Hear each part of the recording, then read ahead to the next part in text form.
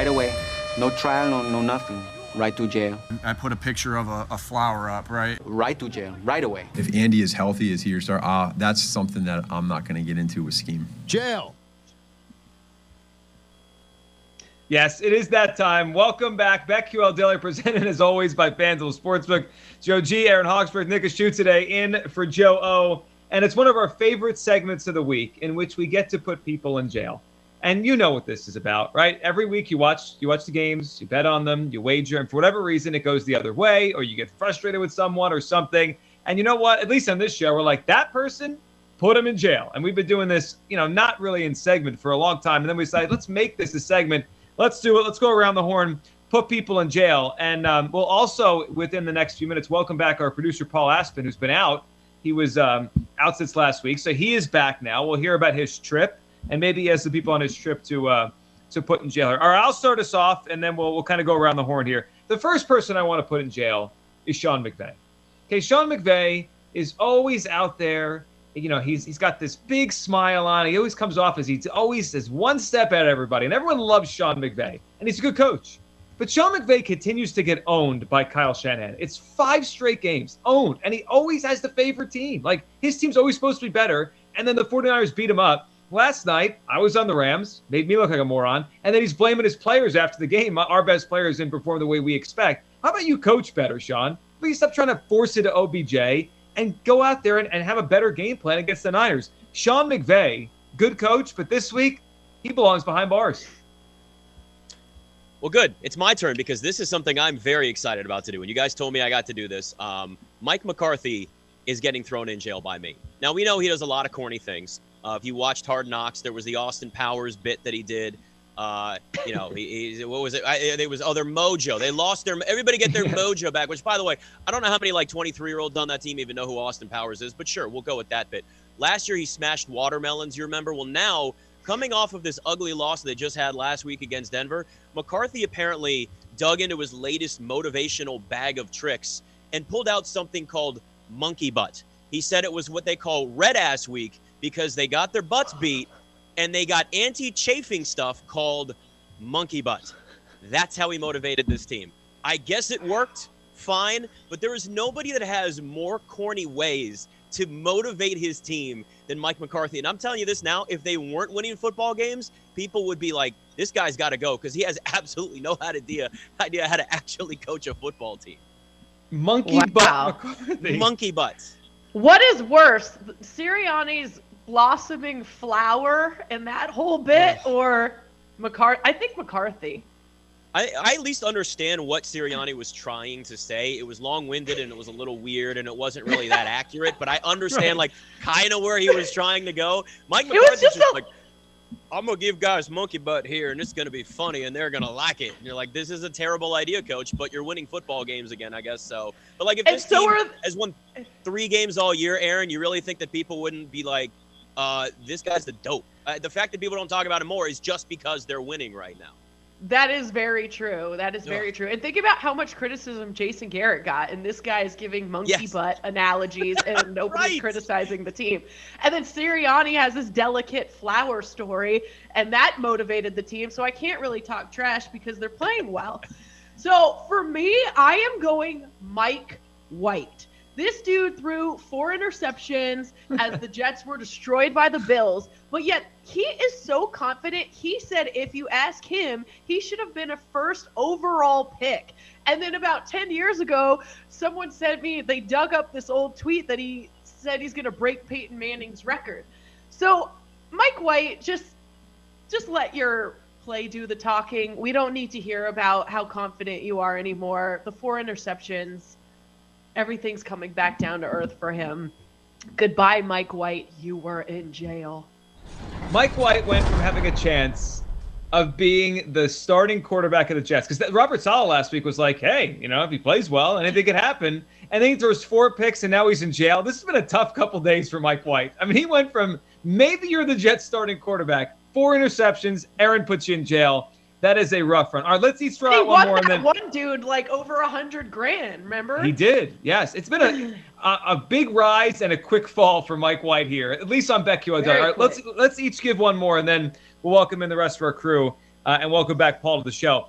So I have to give one out, and this is going to be, hopefully Jake has a really big cell we could put everyone in.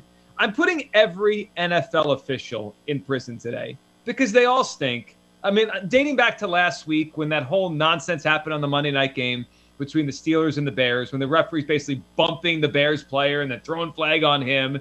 It was ridiculous. And then Sunday, I'm happy Joe and Paul covered that game in their contest with the Saints and the Titans because that call, that penalty that was on the Saints defense for roughing the passer on Ryan Tannehill. And I understand we have to protect quarterbacks, but that was one of the most egregious penalties I have ever seen. And it's every week. Every week they either miss something or every week there is a penalty that makes you say, what are we doing here? Like, just put red jerseys on the quarterbacks and make it 7-on-7. Like, this isn't football anymore. They can't even play.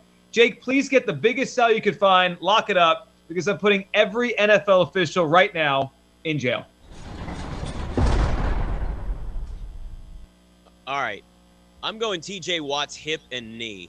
I don't know whether he's going to miss time. We're not sure yet, but I got a future out on him to lead the NFL in sacks, and he's half a sack behind Myles Garrett right now.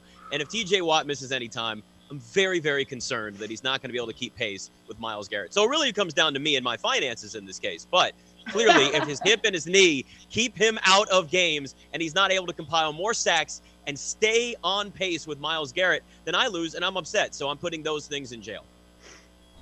All right, I just found a good one. One of my favorite websites, Black Sports Online. The headline, Bill Belichick smiles and blushes after being complimented on his new jacket. So it appears he has this quilted, it almost looks like a designer jacket. So I'm putting Bill Belichick in jail for that disgusting hoodie that he wore all these years. It looks like it was ripped. He never washed it. He's got a nice jacket. He's got some swag. He's feeling good about himself. He should have done this a long time ago. He's on pace to win Coach of the Year. It's working for him. Look good, feel good, play good. You know the saying. Bill Belichick, just wear some nice clothes. Stop with the disgusting hoodie.